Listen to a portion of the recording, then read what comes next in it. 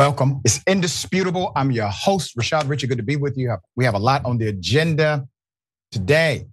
Breaking down news of the day, none other than Dr.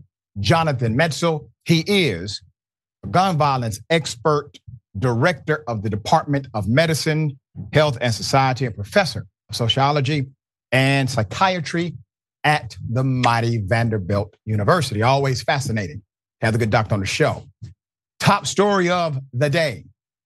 Hell of a thing. This guy here, once again, another individual failing to the top. He is probably your front runner to become Speaker of the House. We're talking about Jim Jordan. Put up the picture for a mask. I have to remind everyone that Jim Jordan, well, he has been involved in some controversy. The Republican out of Ohio has emerged as a strong contender to be the next leader of the House. Let me remind everyone of the character of Jim Jordan. Here it is.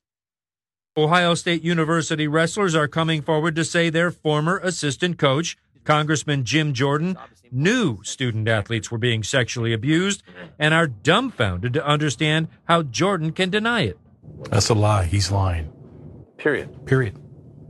He's a liar. Tito Vasquez is the latest, a walk-on wrestler in 1989 who took an elbow to the nose. Sent to Team Dr. Richard Strauss to stop a nosebleed, the doctor fondled his genitals. There were some wrestlers with Jordan over to my left-hand side, and I said something to the effect that Doc's hands are freezing, and that he examined me thoroughly, extremely thoroughly, my private parts, and everybody was just like, kind of snickering. Jordan said, I have nothing to do with this. But Jordan heard what you said. Oh, he heard what I said. Vasquez, a public school teacher for the past 27 years, is the sixth former Ohio State wrestler to tell CNN they directly told Jim Jordan of the abuse, or Jim Jordan was present when someone was recalling abuse by the team's doctor. 8 more former wrestlers tell CNN the abuse by Dr. Richard Strauss was such a routine topic of conversation that it's inconceivable Jordan did not know. Richard Strauss killed himself in 2005. Yep, I believe the individuals who were victimized. Now let's put up the picture of this member of Congress again. Please understand what he was accused of. He was accused of providing cover for a sexual predator who was predatory against student athletes. Where does that even come from? Who does that? What kind of human being would engage in such activity? There was a policy to report, meaning according to the rules, he would have been protected. There was also credible allegations. Multiple individuals said they told Coach Jim Jordan directly. He denied it. He said it never happened. He called them liars for saying that it did, meaning his knowledge of it. He did not deny that individuals are obviously telling the truth about the coach who did this and decided to kill himself rather than face the scrutiny. Now, he has been endorsed, obviously, by Trump at a time, so let's put it up. What did Trump say? Congressman Jim Jordan has been a star long before making this successful journey to Washington, D.C., represented Ohio's 4th congressional district, respected by all. He is now chairman of the House Judiciary Committee. As president, I had the honor of presenting Jim with our country's highest civilian award, the Presidential Medal of Freedom. So much is learned from sports, and Jim was a master. While attending Graham High School, he won state championships all 4 years, a rarity, and compiled an amazing 156-1 record. And it goes on to talk about Jim Jordan's ability to do one thing really well, to win sporting competitions. Obviously, that translates to character and to good governance and to leadership, to morality. Of course, it does not. Let's do this. Meanwhile, there's a representative named Garrett Graves, okay? And Garrett Graves says this. I want to tell you something that I think is really important. The number of members of Congress that said that Jim Jordan of 2010 or 2020 is a night and day difference to the Jim Jordan of 2023. And there's been a lot of change and I guess maturity in the way that he's approached things, end quote. You see the writing on the wall, the tea leaves. You can read them. They are aligning for Jim Jordan. So there are some who are saying on social media, obviously, Jim Jordan does not deserve this position. There are Republicans who are saying the same thing. Not Republican members of Congress. No. I'm talking about Republicans who vote for Republican members of Congress. Many of them are sounding very commonsensical here. That Jim Jordan lacks the credibility, the morality, the ethical prowess required to engage in such an office. But I submit to you, the reason he's number one, it is not in spite of, it is because of his scandals. You see, he now has a selling point. What is his selling point? Well, it's right in front of you. He's able to engage in the most severe conspiracies. He's able to engage in the most extreme levels of criminality by covering up for someone who would exploit a child sexually. Now, if a man can do that with student athletes that are under his authority, I mean, he can go all the way in Congress. All right, Dr. Metzler, thoughts? Terrifying prospect that he could become the Speaker of the House. I mean, let's just think, what does the Speaker of the House do? The Speaker of the House makes deals, ushers the budget, keeps the government afloat, figures out ways to negotiate with people. You actually need a lot of interpersonal people skills and political skills. And so just in general, even without all this, it's impossible to be without it, but even without this, this is the wrong character for somebody that you want to be in Speaker of the House, because you need a deal maker. You need a consensus builder in that position, not someone who is so beholden to one ideological line. That to me is a disaster waiting to happen, because you've got to keep the government open. You've got to secure funding for all the crises that are happening around the world. So even without all this stuff, he's the wrong dude for the job. And then, I don't know, listen to Liz Cheney last week or a few weeks ago. This is somebody who was ideologically basically in bed with the insurrection, knew more about the insurrection than any member of Congress before it happened, and then refused to testify even with a subpoena to testify before the January 6th commission. And so there's a long string. I mean, the idea that basically he's had a change of heart between 2010 and now is really undermined by all these factors. And then there's this story about sexual abuse, turning a blind eye in the party that seemingly says it's all about protecting minors from sexuality and all these factors. And so I really think we need to get to the bottom of this story. And I also think just flat out, this is the wrong person and the wrong personality type you want for a position like this. It's somebody who's more interested in holding power than in doing the functions of what the Speaker of the House really needs to do. Very well said. And I concur with everything you have put forward. And I will say this once again, everything that you and I perceive as a negative becomes a positive to the group he is seeking approval from. That is how much we have disconnected in the body politic. All right, we'll bring you updates as they come.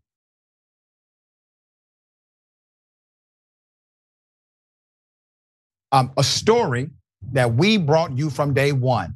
An Atlanta police officer killed a deacon of a church. The man went out to grab some food and was involved in a minor traffic issue that led to his death. Let's put his picture up full mass to remind you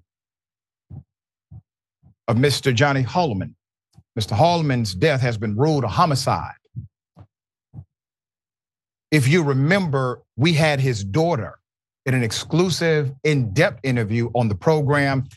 This was right after she was allowed to see the video of her father's death.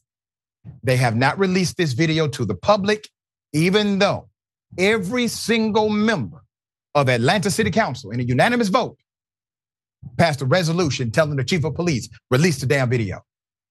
Here's a reminder of what she said on Indisputable.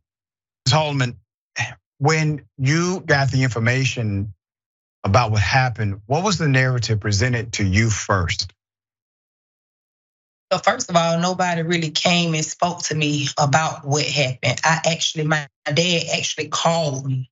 So when he called me, he called out, he said, baby, baby, but I could hear what was going on because the phone was on speaker, so I could hear my dad and I could also hear the officer. So seeing that video, it just gave me confirmation for what I already knew because I had already heard it. I didn't physically see it, but I heard it. So when I put what I heard to what I saw, yeah, I'm in outrage. And I feel like this officer, he needs to be prosecuted. I feel like he needs to be off the force and terminated. And I feel like the world needs to see what he did to my daddy. To me, it's just clear-cut murder. Clear cut. She says the Attorney Davis, who was with her, civil rights attorney, he agreed with the sentiment. He saw the video as well. The police, they refused to let the public see it, even though city council has passed a unanimous resolution. The city has since changed its policy to let officers write refusal to sign on a ticket instead of arresting someone who does not sign. I'm going to explain that in a minute. The policy requires officers to inform drivers that a signature is not an admission of guilt. It just acknowledges receipt of the ticket and court date. The Atlanta City Council last week called on the city to release the video from the incident. So let me explain what this actually means as far as a policy change. According to the officer who did this, who ended up killing a man in his 60s, a deacon of the church. He did this because, Mr. Holman committed the high crime of refusing to sign his petty ass ticket. Now, this officer, the ego can't take that.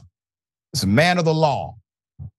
And he proceeded, according to those who have seen the video, to act in a way that was so extreme that it became about his ego and had nothing to do with justice.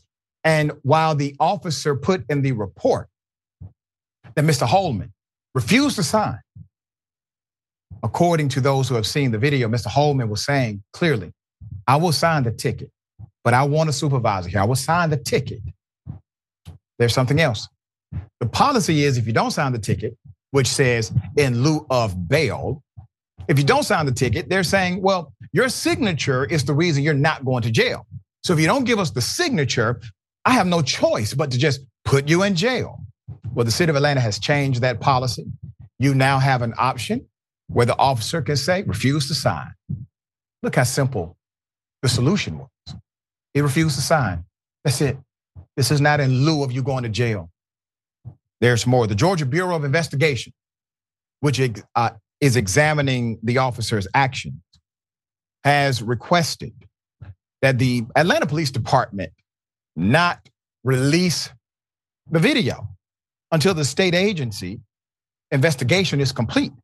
Holmes' death has contributed to discontent with police among some Atlantans that centers on the proposal to build what's called Cop City. The medical examiner, Dr. Melissa Sims Stanley, said that based on a review of the video and a conversation with a GBI investigator, she concluded that Holman was unresponsive after he was stunned, after he was actually shot with a stun gun.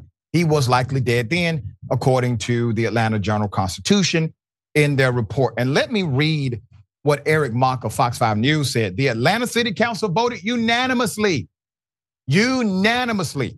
to urge the Atlanta Police Department, the mayor, to release body cam footage showing the arrest and in custody death of Johnny Holman. This came after impassioned demands from his family members to release the video to the public. So you got Mayor Andre Dickens, allegedly a progressive mayor. You have the city council holistically not progressive at all. There's a whole lot of folk on one side or the other, all right? This is not a body of progressive individuals. You have absolute conservatives and you have some absolute progressives. They all agreed. We should not be taking orders from an agency that nobody in this city elected. It doesn't matter that the Georgia Bureau of Investigation made a recommendation, fine. You make a recommendation, great, good for you. That has nothing to do with the authority of Atlanta. And it's amazing to me how police departments will always talk about their absolute jurisdiction to do something. And then when it comes to something like this, why don't you insert your absolute jurisdiction and tell the GBI you have no jurisdiction here? Because they don't. They can only make a recommendation. And the police department is hiding behind that recommendation as if somehow it is binding. All right. Doc, thoughts here? Obviously, a really upsetting human tragedy. I mean, you just think, why couldn't they have just changed that policy? It seems so obvious in retrospect. But I completely agree with your analysis. I think that, we're in this moment now where there's a real debate about safety. And I think people want to feel safe. There's concerns where I live, where many people live. And part of that safety isn't just about crime and criminals. It's also about transparency about the people who are sworn to protect us. And so it just seems so obvious from cases like this that transparency builds trust, right? Transparency. It's not like people are against ceding part of their safety to other people. I mean, people feel unsafe sometimes and they need help. But when the authorities who are supposed to protect us are not transparent about it, or when it's tied up in, as you're suggesting here, and I think rightly so, bureaucracy, questions of power, it actually makes people feel less safe. And so now's a time to open that up in a way. I mean, I know a lot of issues we're talking about on the show today are about policing.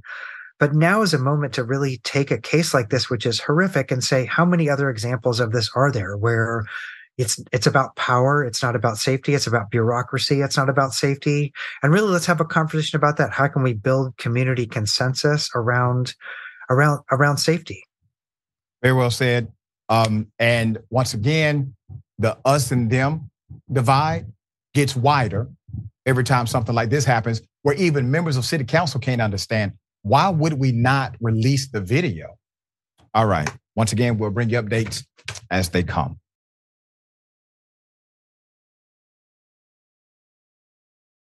Another APD cop. Well, he's been arrested for, preying on a teenager, put up his picture full mask. This is a hell of a story. It happened over a traffic incident. Anthony Anderson, an Atlanta police officer, has been charged with sexual battery Thursday after a 16-year-old accused him of assaulting her after he responded to a traffic accident involving the girl in early August. Police said Officer Anthony Anderson was removed from the field on August 11th after the APD learned of the complaint, but the department has refused to provide an update on Anderson's job status post his arrest. So I'm going to give you the update as we have it. Let me give you background. So police said Anderson was dispatched to a single car accident during the early morning hours of August 2nd. When he arrived to the scene of this single car accident, he made contact with a child, 16 years of age, who was operating the vehicle. Anderson's actions during and after his shift prompted a criminal investigation conducted by the Special Victims Unit of the police department. The police investigation concluded Thursday when Officer Anderson was charged with violation of oath of office, cruelty to children in the second degree, aggravated sexual battery.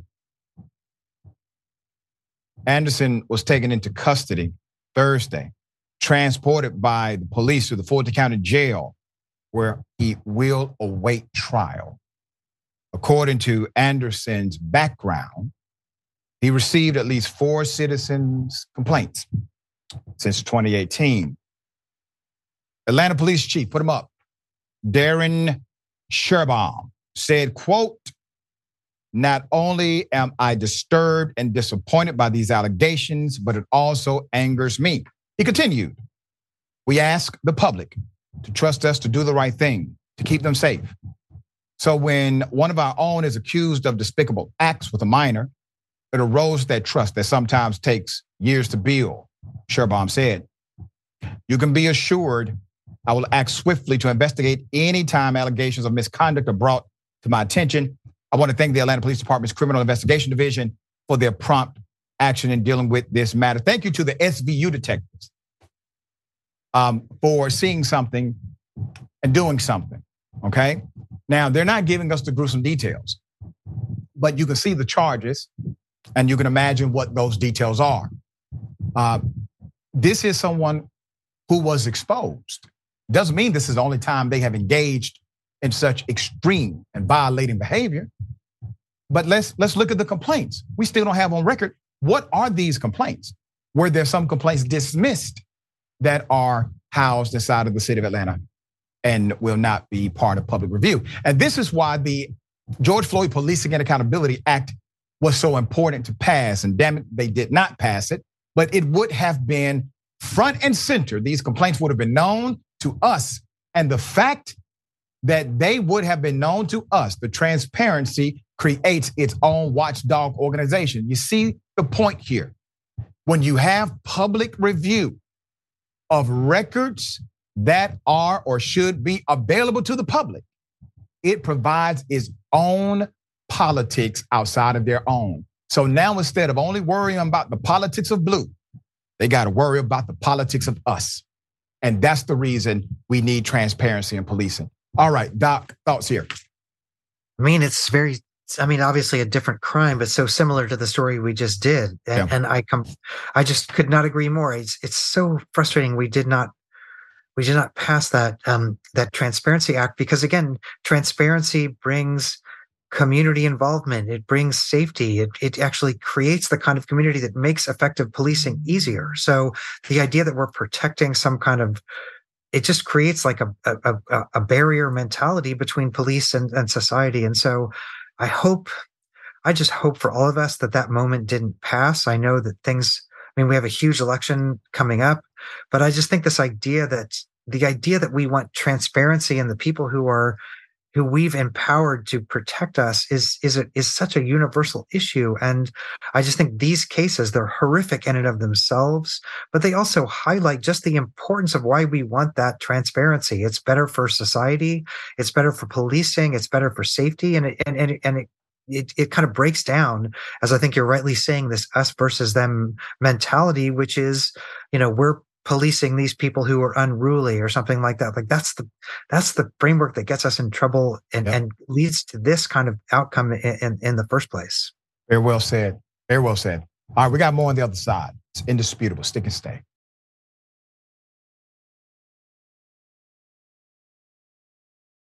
All right, welcome back. We still got a lot of show left. Let me go to some of these comments. And thank you, everybody. I can't get to everyone, but I appreciate everyone, okay? Nasty Habits, Nasty Dragon. To coin a phrase, heaven help us if Jim Jordan becomes Speaker of the House. It's going to be insane.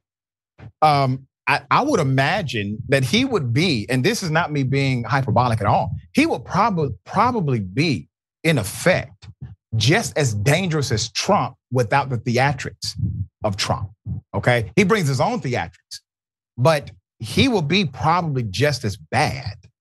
All right, YouTube, movie girl. Put Jim Jordan on permanent blast. Has no business being the Speaker of the House. I like what you did with the Jim there. All right, Speaker of the House or any kind of leadership, any dang where. I agree 100%. Dystopian Dragon, thank you for that. Sunlight is the best disinfectant. There you go. That's right. Also, Law School Stud, thank you for that. Mess led our softball team to victory yesterday. Nice. It's true. Your softball team is dope, man. I mean, they're always supportive, and we appreciate you all supporting the doc. Okay, and congrats on leading the team to victory. I paid him $5 to say that. All right, we got the Jack. He says, thank you for that. Thank you. I'll give the one indisputable. And let's do Twitch. All right. Yeah. Oh, that's interesting. Go Green New Deal or Dragon. The greatest thing that could have happened this election season would be Janky Nina and Dr. Richard Cornell West all ran into primaries and invited corporate devs to debate hosted by TYT. That would be phenomenal. It really would be. All right. I got something else that's quite amazing. Ladies and gentlemen, I wish a Karen would. You want to call the police on them for having a barbecue on a Sunday. I feel free! Back off! I'm going to tell them there's an African-American man threatening my life. Hot sauce with my food, and I will never be here again. Okay.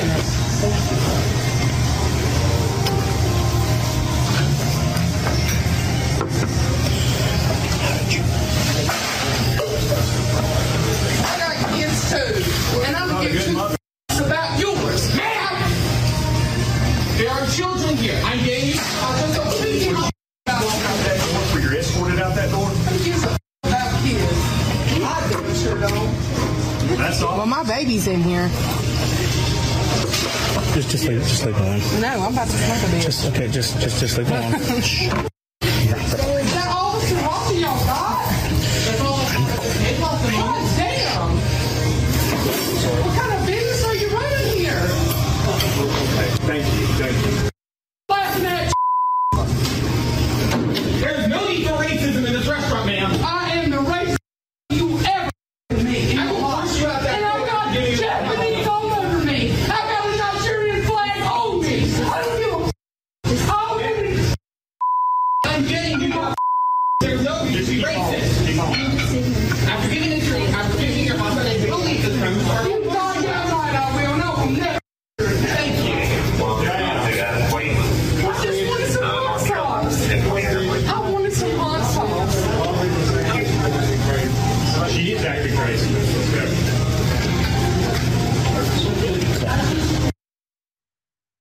Put up a picture full mass. Obviously, this Karen who decided to engage in racism, aggression, profanity in front of minors at that. Told people she didn't give a damn about their children. All because they did not put hot sauce in her order. Now, I don't know about you, but there's a bigger question here. What in the hell are they putting in that hot sauce? I like hot sauce like the next person, okay? But for you, madam, to go through these changes because of hot sauce, it may be something else to investigate here. Now, does the hot sauce or the withdrawal of it make you become racist?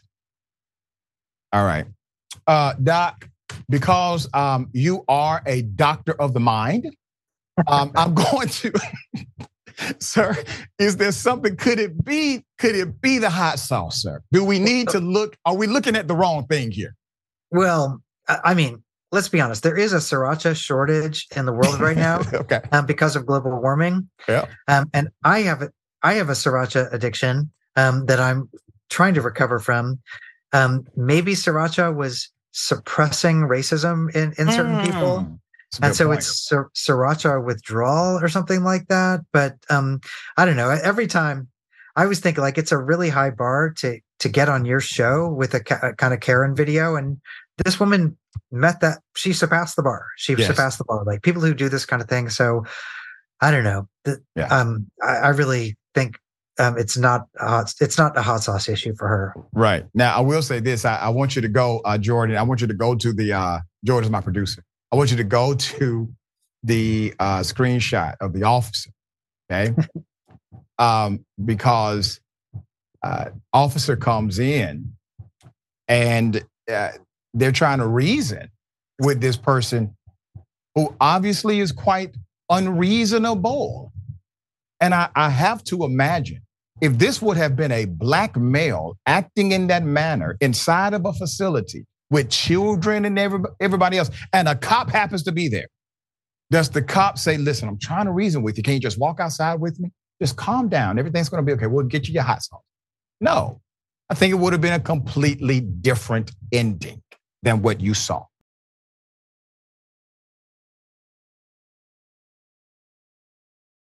Hell of a thing.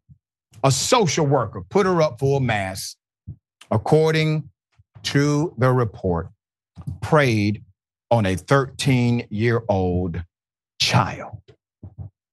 The social worker has been identified as Peyton Charez. She allegedly engaged in sexual relationships with a child, okay? In Columbus, Ohio, the child was 13. Her social worker license was issued this past June. Keep a picture up. I want to remind everyone of what we talk about on Indisputable as it relates to stories like this. Individuals who will engage in this kind of violation typically try to affix themselves into a position of trust in order to engage in this kind of violation. Columbus Division of Police SWAT team, they took her into custody on Friday. Charez was charged with having unlawful sexual conduct with a minor, third-degree felony. However, police said that additional charges will likely be added. According to the Franklin County Court records, the teen's mother called the police on September 27th after finding text messages between her son and the social worker. In the messages, the social worker allegedly posed a question to the teen if he had, quote, deleted the videos, end quote. And if his mother had, quote, seen the videos or messages, end quote. The teen's mother turned the phone over to the officers who responded to the call. The social worker reportedly admitted to having the encounter with the teen on a three-way call between her, the teen's mother, and detectives. So an admission is logged for the record. She appeared in court Saturday, had a bond set of $500,000. Wow. You know, monsters come in all shapes and sizes, right? All colors too. All genders. There are some who are going to say, and Doc, they do this every time we do a story like this, that, well, you know, there's no issue. You know, he's a male and this is a nice looking female. No, this is a child and that's an adult. The psychological trauma that this child will endure can't be determined in this very moment. I mean, the damage permeates over time. And Doc, I want you to speak to that because your profession studies these things over time. So you have this context that we may not.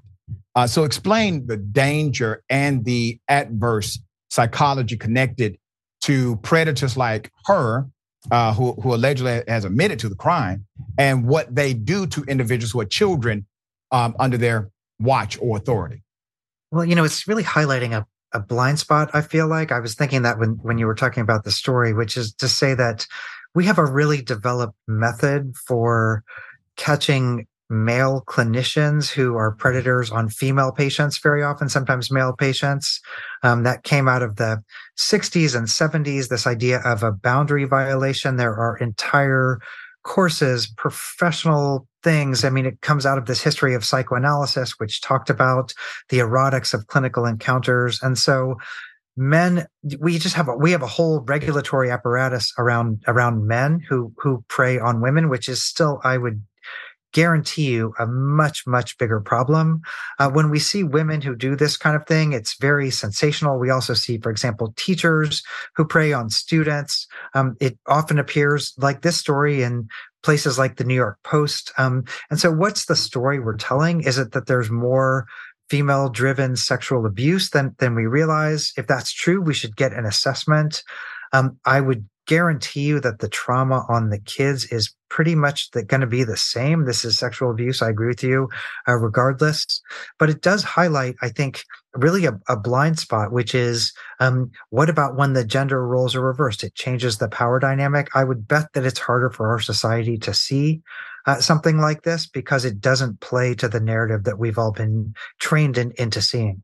Yep. And that becomes, in a way, the societal limitation of the real impact this may have on a young person because of our restrictive understanding. We then project that on everyone else as if this is not a big deal. This is a huge deal. All right. This is evil to prey on a child. All right. We got more on the other side. It's indisputable stick and stay.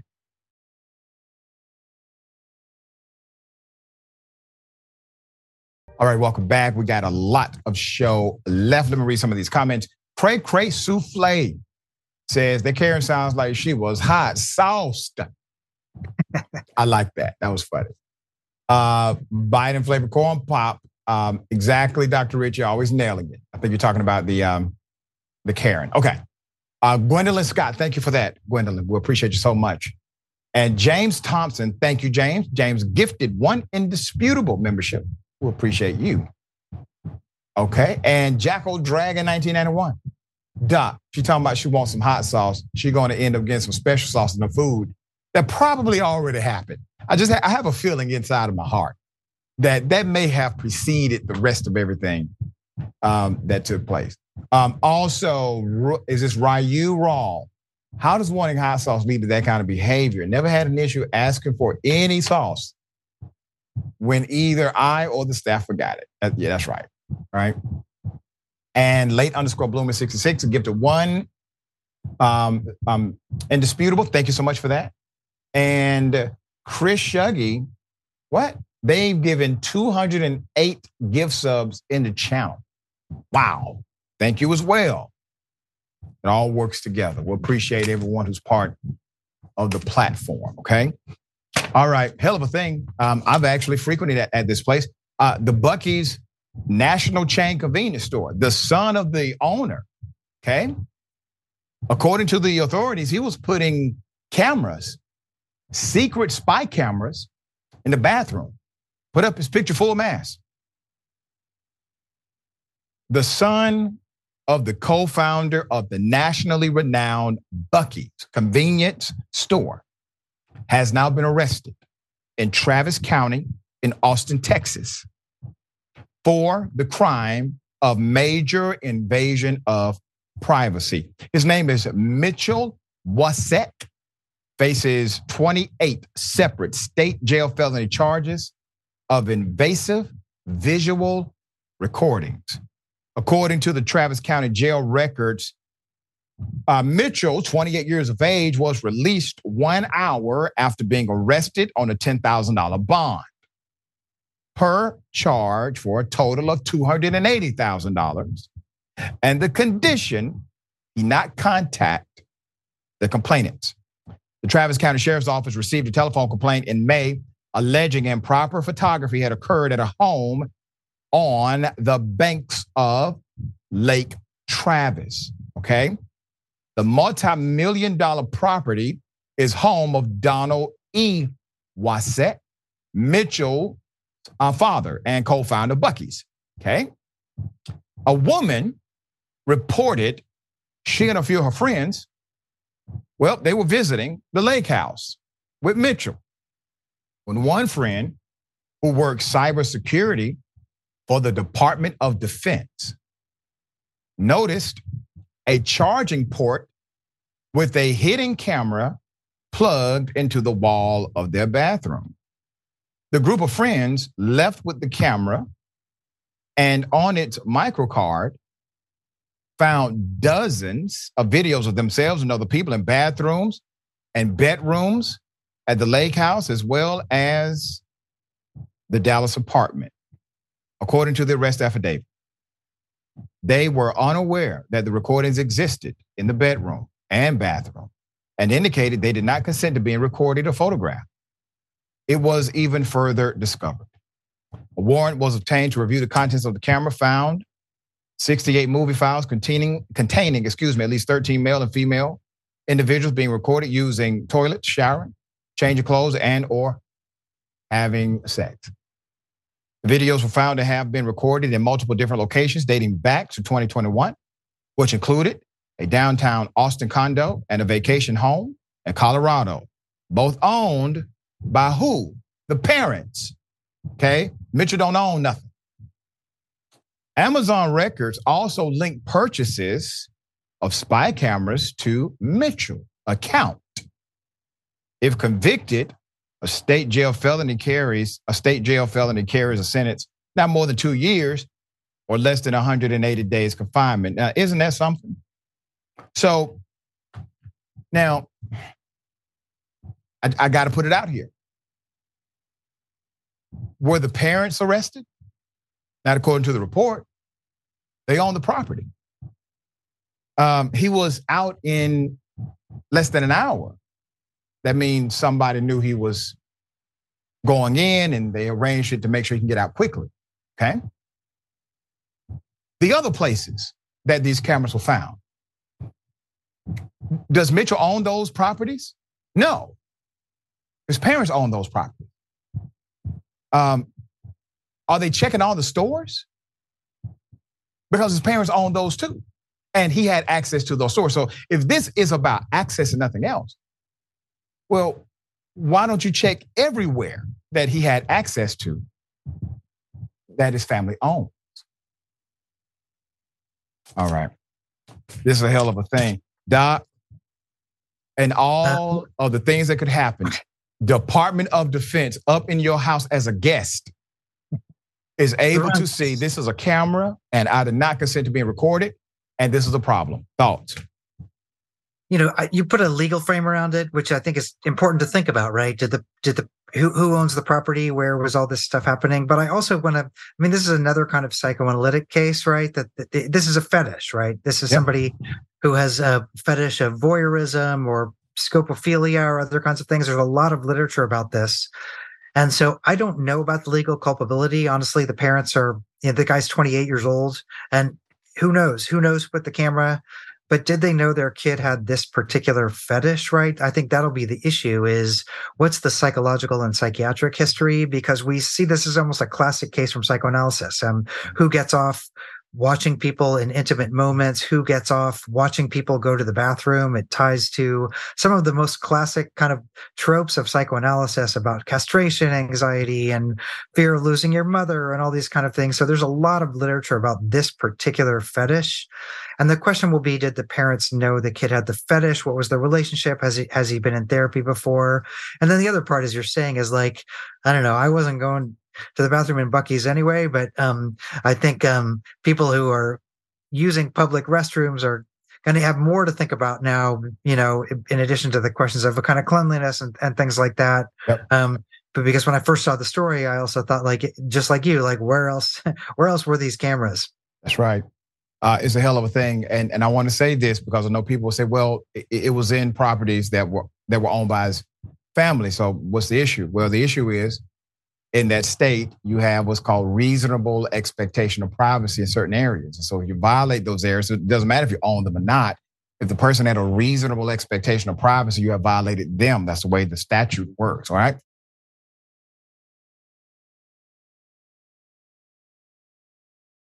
Okay, this is an update to a story we brought you when it first happened.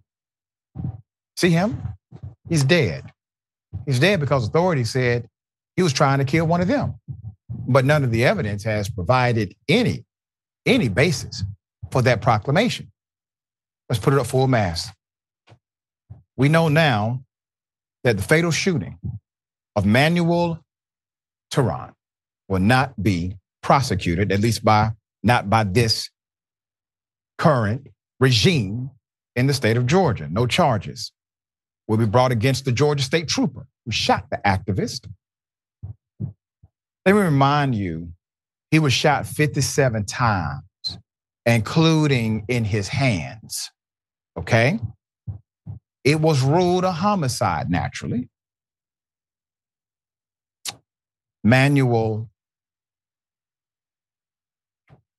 used they, them pronouns, was a pacifist, environmentalist. Everybody said he did not have an aggressive bone in his body.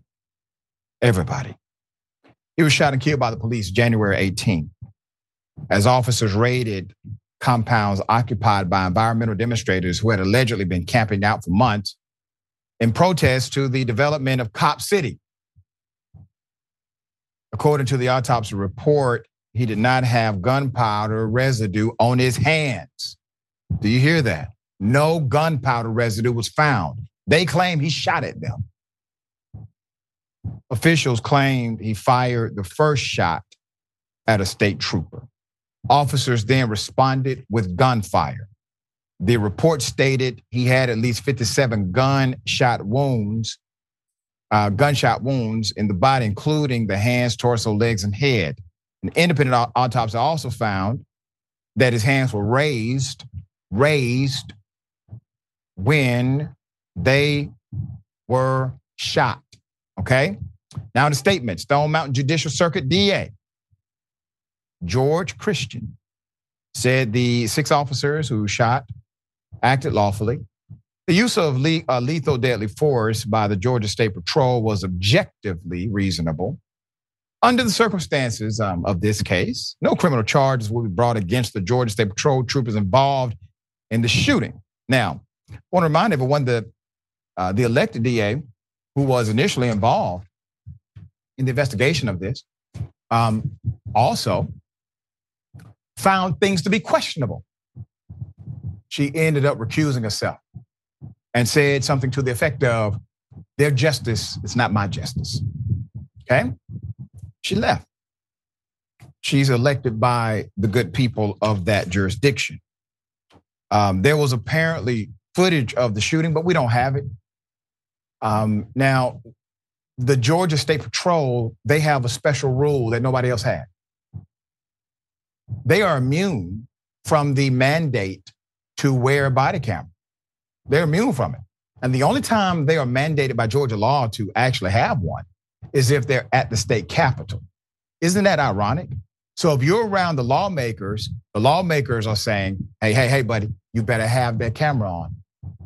But if you're around the citizens that the lawmakers represent, it's okay for you to not have it on. Wow. Doc, thoughts here?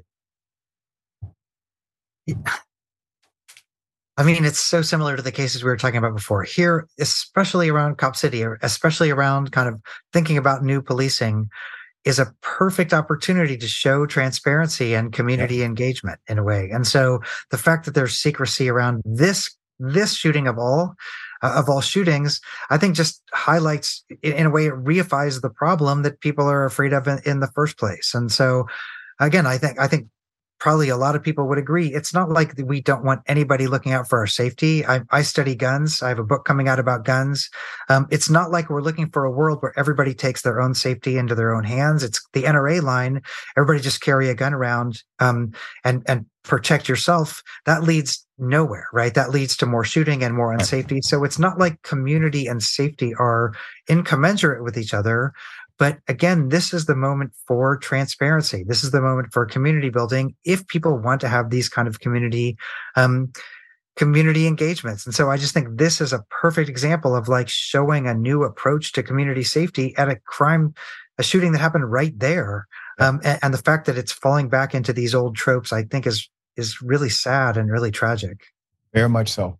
Very much so. And just an update, city council members, they have voted in support of the movement that activists in Stop Cop City are involved in. What are they saying? They're saying, we want the public to vote on this. And guess what? All of a sudden, city council, even the mayor himself, they have said, yes, we actually agree the people should be heard. Should have listened to them about 2.5 years ago. You wouldn't be here. All right, we'll bring you updates as they come. We got more on the other side. It's Indisputable. Stick and stay.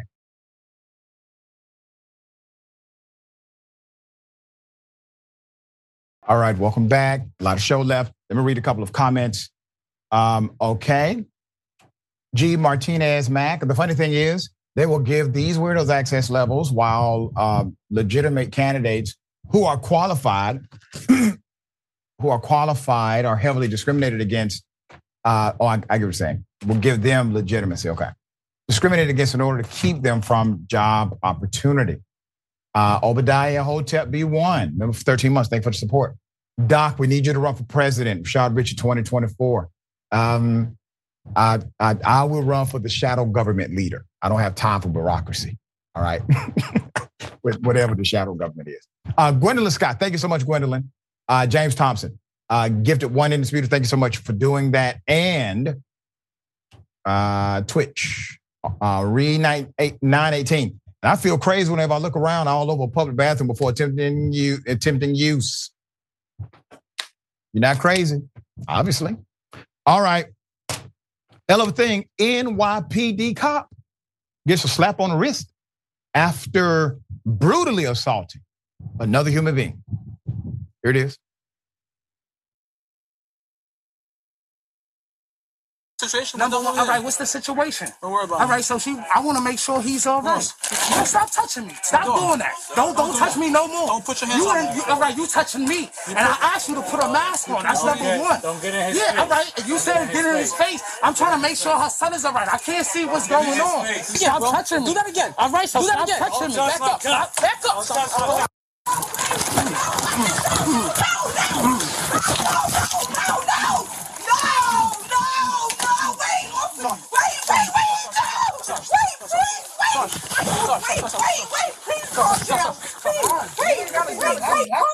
The cop brutally assaulted that man, put up the picture full of masks. New York police officers only receiving a very light discipline after he decided to engage in criminal activity. Christian Zapata pleaded not guilty to assault in the third degree after he was indicted on the misdemeanor charge by a grand jury.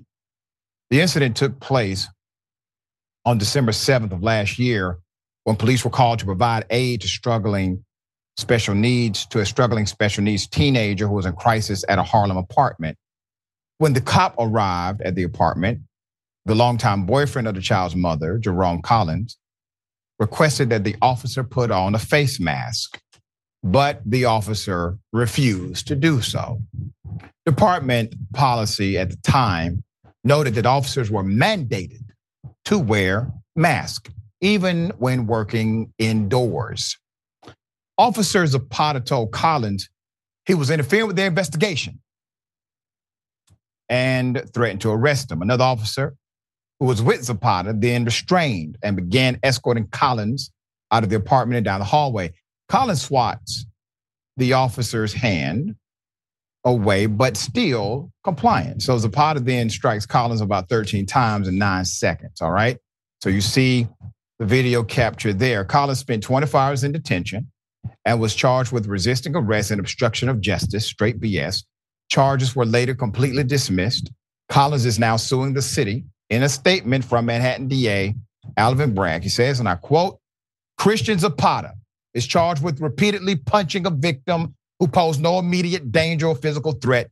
He will continue to impartially investigate instances where members of law enforcement use unnecessary force because doing so is essential for enhancing public safety and confidence in the criminal justice system. So Zapata was placed on leave without pay, demoted last month. In a letter contesting his suspension, the officer said, and I quote, my actions in this incident should speak loud and clear that I perceived a hostile threat after the defendant aggressively put his hands on a police officer. I perceived the defendant fighting with my fellow officer. I responded accordingly. I would never stand by and watch a fellow officer get hurt, and I stand on that principle. End quote. Zapata pleaded not guilty to the assault charge and is out of jail pending trial. He's due back in court in January 18th. In a statement after the incident, Collins' attorney said the recourse has been disappointing. If the DA's office really wants to make an impact and change the culture of misconduct in NYPD, they should have charged Zapata and the other officers with multiple felonies that were committed as seen on the body camera, and that is the part right there. Not only do you have multiple felonies being committed, They are aggravated. You have a violation of oath of office because there were lies on everybody's police report, okay? And remember what I told you when the fix is in? What did I tell you? If they don't charge the cop with violation of oath, the fix is in. Because violation of oath is a felony statute. And violation of oath disqualifies you from ever being a cop again. So when you don't see the violation of oath, there's a fix in here somewhere, all right? We'll continue to bring you the updates as they come. Doc, thoughts here? I mean, I agree with his statement. His actions speak for themselves. That was clearly that was an assault in a way. When the other cop is holding you back, trying to stop you from punching an innocent person, you got a big problem. Again, these are, you wonder what would happen in a case like this if there was no video. How many cases like this are happening without being videoed? And so the fact that we're having this conversation is because there's a video. And so again, these are opportunities. These horrible cases are opportunities for police to say, the power you've given us as society is a sacred trust, right? You've given us the trust of protecting you, of having certain rights that other people don't have. And when we see stuff like this, it's an opportunity to then say, here's bad policing, and we're going to show you transparency and good policing. And so, there you go.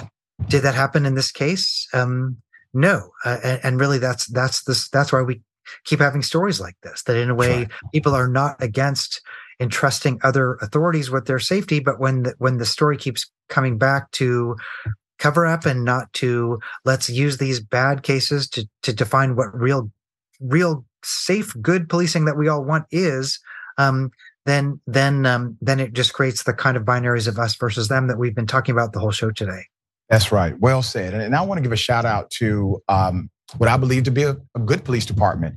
So I was invited to San Jose, California a few days ago to be the keynote speaker for the NAACP Gala. And the police chief, along with many of his officers, attended.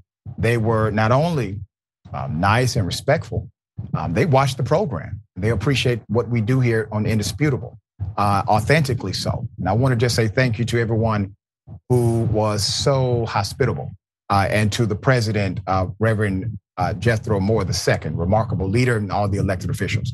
All right, Doc, always a pleasure having you on the program. Tell people they can follow you, check out your great work. Take care. It's always important to have these conversations. I have a new book coming out in January about mass shootings in America, rethinking our politics of mass shootings in America through the lens of race and politics and geography. Much more about that. Right now, I'm on dyingofwhiteness.com, and I have a new website launching, which I'll blast out to all the networks pretty soon here. Awesome, man. We appreciate the continued leadership and the work you always do, man. Very much so. Thank you, sir. Thanks so much. All right. We got more on the other side. It's indisputable. Stick and stay.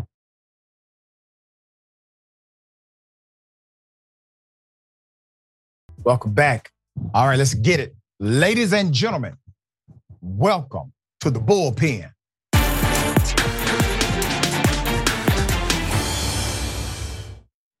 All right, in the bullpen today, we have Mr. John Hartley. He is a writer, economics researcher, and commentator, having been a regular economics contributor for Forbes and the Huffington Post, also writings in the Wall Street Journal and other places. Very accomplished individual. Mr. Hartley, good to have you on the show. How are you? Thanks so much for having me. Absolutely. Okay, we're going to talk about what's happening right now in Congress. Naturally, they have decided to get rid of McCarthy. You have a void of leadership as far as House leadership is concerned. Based on the rules of engagement, certain things cannot happen without having an elected leader, like truly advancing legislation, which is why Congress is in place, right? So they cannot do their constitutional duties here to the degree that they're supposed to. You basically have a representative government that's not representing anybody. And we are looking at another government shutdown, which would mean economic disaster. What do you see happening with Republicans as it relates to their new, hopefully soon to be new elected leader for the House? Well, the House GOP is coming back, this week after breaking last week. They have a plan to vote on a new speaker on Wednesday. They're having a candidate forum on Tuesday night. It's looking so far like the sort of two leading candidates to be the next House Speaker are Steve Scalise and Jim Jordan, sort of both representing the more sort of traditional sort of fusionist camp on the Scalise side versus the House Freedom Caucus member and arguably sort of more populist Jim Jordan. And you're absolutely right. The stakes are very high in terms of what actually caused the ouster of Kevin McCarthy to begin with. Had a lot to do with Ukraine aid, saying that in a CR, they managed to get a stopgap funding bill or a continuing resolution passed that only extends things to mid-November. So mid-November is sort of going to be this sort of time. Really, I think a time for choosing whether or not to sort of allow a government shutdown to happen, or to sort of get together and figure out on what exactly are going to be the steps forward. And the stakes are a lot higher now, given the new sort of conflict and new war between Israel and Gaza. It's really important. Thinking about now, what's the significant issue is, are you going to continue to be able to pay reservists who may be involved or sort of proximate to the Israeli-Gaza conflict? The U.S. has said they're going to move a carrier strike group to the region. But of course, the aid for Ukraine is a really huge issue. Whether or not to continue supporting financially both sort of reconstruction for Ukraine, as well as to support their efforts to push back Russia, the Russian forces that are currently in Ukraine. But remember, there was a very narrow House GOP win in the last election. It was like 221 Republicans to 212 Dems. It allows people like Representative Matt Gaetz and others to sort of flex their power. Even people like Nancy Mace, who isn't really a populist at all, but arguably more of a centrist, just voting McCarthy out just to show that they have some sort of power. But this is all amidst what seems to be some sort of a realignment, both within the GOP. There's certain factions that are trying to move away from the sort of old Bill Buckley GOP sort of fusionist model, and there's also I think a realignment across both parties. Certainly, a lot of people are sort of against free markets on both sides, against sort of the old Washington consensus. A lot of people trying to build a new Washington consensus. People that are skeptical of trade, like things like tariffs, want things like industrial policy. There's, I think, a big realignment that's sort of going on in front of us in terms of how we want to think about international affairs. Let me pose something to you, because you said something to me that's quite interesting and ironic, and I would like you to thoughtfully engage with me about this domestic issue, not just the international one. You said that basically things are even more dire because of the conflict that is happening with Israel and Hamas. And I can be sensitive to that. I can respect the reality of international conflict and how it adversely impacts domestic relations here in America and our interest overseas. But Mr. Hartley, from 1982 to 2022, you have a composite of 19.23 million individuals who work for the federal government. You have millions of people right now who work for the federal government and contract with the federal government, so their livelihood is dependent upon the federal government. And then you have millions of state employees that technically work for the federal government because the grant is subsidized by the federal government, even though they are paid by state agencies. And then you have millions of Department of Education grants. All of these jobs, all of these people, they end up getting no paycheck. The largest employer, the largest singular employer of African Americans in America is the federal government. So while we could talk about it's dire because of the conflict, it was dire because of mama them, because of our domestic American citizens beyond. And I don't know Man, don't you think it's ironic? We live in a country where we will say, okay, the government's going to shut down. Millions of people that live in America are going to be adversely impacted. But this thing that's happening outside of America, that means that we really need to care now about making sure the government doesn't shut down. You don't find that ironic? Well, I think it was important before. It's even more important now, obviously. But why is it more important? Isn't it more important to make sure that the government doesn't stop working for the people that make the government work? Who does the money come from? Whatever aid they want to use, we can debate about if the aid should go anywhere. But whatever aid they use, dear brother, that aid doesn't come from them. They don't make a damn thing. That aid comes from us. So they're willing to shut us down, but only willing to say, we're going to make something happen. Now we're going to actually provide leadership now if we got to deal with something outside of America. That attitude, I'm not talking about the principle. I'm talking about the personality behind it. That kind of politic is the reason why people are so adverse to Congress and members of the political class in general. It's as if we are still on the back burner and we're the people that fund the whole operation. I don't think we disagree. I think it's obviously, I don't think anyone, or at least I'm certainly not in favor of any kind of shutdown. And I think most Republicans also aren't in favor of a shutdown. And again, what I mentioned earlier, it only takes, it's 6 or 7 or 8 votes. Right. On the GOP side. But what about Matt Gaetz? Let me ask you about Matt Gaetz specifically, because he seemed as if he was much more okay with the government shutdown. So much so that Mitch McConnell had to basically oppose what the individual said, what Matt Gaetz said publicly. So why do you think people like Matt Gaetz, why are they leading this charge that seems antithetical to the progress of what we all would consider to be a good thing, people being able to work and get their paycheck? Sure.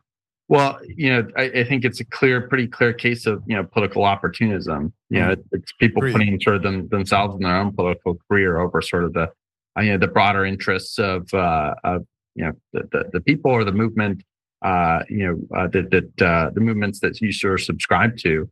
But how did the CR get passed? Ken McCarthy got enough votes from Democrats to get stopgap funding passed. It's certainly possible that the next speaker could do something similar to that.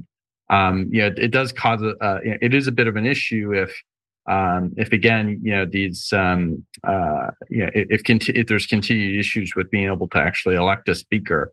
But I do think that this is more theatrics than sort of anything that's particularly serious. But it's worth mentioning. Congress has a lot of issues that go, I think, well beyond just these sorts of shutdowns. And usually, when these shutdowns end, furloughed employees get all their back pay and so forth. Oh, come on, dear brother. Wait a minute, man. It isn't it isn't something that anybody wants. But again, the problem is that Congress doesn't do its job, broadly speaking.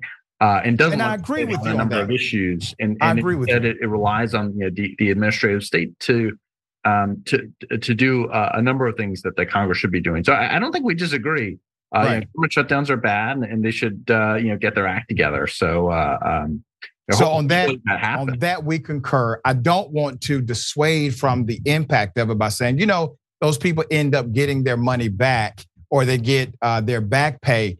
Well, many of them are still mandated to actually do some work. They're mandated to work in many offices without receiving money. And then you have what's called essential workers who will probably still get paid out of that provisional fund. But the bottom line is, if you miss a paycheck for a month, hell, some people cannot miss a paycheck for 1 week without having significant adverse results happen in their personal life. So I want to be sensitive to that. And we're out of time, but I wanted to pose this to you before you go. Naturally, this could have major economic or adverse economic effect. How do you think that translates? If that happens, if we're not able to get our stuff together, if Congress cannot do so in this country, remember it took 15 rounds of voting before McCarthy got it. If something like that happens, we'll go back into a shutdown and has real consequence in America. Do you think that helps or hurts the Republicans who are trying to gain power again in the executive branch? I think it hurts. And I think if you look at past shutdowns in general, I think it generally hurts broad Republican electoral prospects in general. Again, I think these are cases of a few individual congressmen that are political opportunists trying to put their own individual political career interests above that of the party, broadly speaking. I think all the 221 most of the 221 Republicans who are in the House trying to get reelected next year don't want to have to answer to their constituents for why there was some sort of a government shutdown, even if they were opposed to it, and many and most are. So again, I think politically it's very bad for Republicans who are trying to get reelected next year. For sure. There you go. All right, before you go, should they remove Matt Gaetz or not? Well, I don't know if they have the power to. I mean, it's. I think in general, but they have the authority. You mean they don't have the votes? That's what you mean? Well, I think in general, I think removing somebody from Congress. I think at least in terms of what the procedure generally is usually under circumstances of fraud, criminality. They say he snorts cocaine and likes to have sex with underage children. So that would be, he's under investigation for that by an ethics committee. Right, but that's up to the Department of Justice and the courts, and they have to make. Oh no, the ethics committee can make a determination of that. It's been done before. They can do so without the DOJ. Sure, but they need evidence, and you have to have committee hearings and so forth. So and all that takes a long period of time, and that can't. I don't think you have enough time between now and. Well, generally speaking, if it comes out that there's evidence here, there's some there, do you think that Matt Gaetz should be removed? Well, no, you need to have evidence of these of criminality. Right, that's what I'm saying. If there's evidence that he did those things presented during committee hearings, do you think at that point they do need to move to have him removed? Absolutely, I think there should be I think there should be ethics investigations of any case of criminality on the part of members of Congress. Look what's going on with Senator Bob Menendez. A lot of Democrats have rightfully, I think, asked for him to resign. And I think anytime any member. But should Matt Gaetz be removed? If there's evidence of criminality, of course. But again, you have to make the case. And you need evidence. It can't just be hearsay or rumors and so forth. So I think that's important. And I think it's more than rumors, sir. Well, the Department of Justice hasn't indicted him. So that was unfortunate. What's going on there? Yeah, I don't either. That was unfortunate. But let's see if these text messages come back up before that committee. All right, and I'll bring you back on to talk about it then. Okay, but it's always a pleasure, man. Thank you for coming back to the show. Thanks for having me. Absolutely. All right. Remember, take care of yourself, take care of each other, take care of the planet. Remember, the truth is always indisputable. Indisputable is still the fastest growing news show in America compared to CNN, Fox News, and 30 other networks. We tell the truth on Indisputable because the truth is indisputable. We go places that other news media outlets refuse to go. When there were human rights abuses happening at the Victorville prison, guards and members of the community contacted us. You, through your investigative reporting, unearthed very troubling allegations about specific forms of abuse and discrimination in the federal prison system. It really doesn't take much to be a trusted voice. All it takes is to be fearless, report on matters, be an advocate. I called it the bullpen intentionally because it's a place of preparation. We present individuals who may have an opposing view, so we debate. Sometimes we interview individuals because their stories deserve to be heard. A survivor of significant police misconduct and his attorney. We covered this story earlier and to remind you of the horror of one man being shot at damn near 100 times by the police. We take time on this show to showcase the temper tantrums of Karens in the wild. We do this not because we want to see people's emotional outbursts in public, but because these incidents are emblematic of a bigger societal issue taking place across the nation, and it has to be checked. My friend, my big homie, attorney at law, Benjamin Crump. I just want to thank you, man. When educated, articulate brothers like yourself speak truth to power, it makes a great difference in changing the landscape in America. Listen, no matter what you do, don't allow the politics of ideology to evaporate the soul that still exists inside of you. They don't stop, I don't stop. Racism won't stop, I won't stop. Systemic bias won't stop, I won't stop. People still need healthcare, so I won't stop. People still need criminal justice systems reformed, so I won't stop. You won't stop either.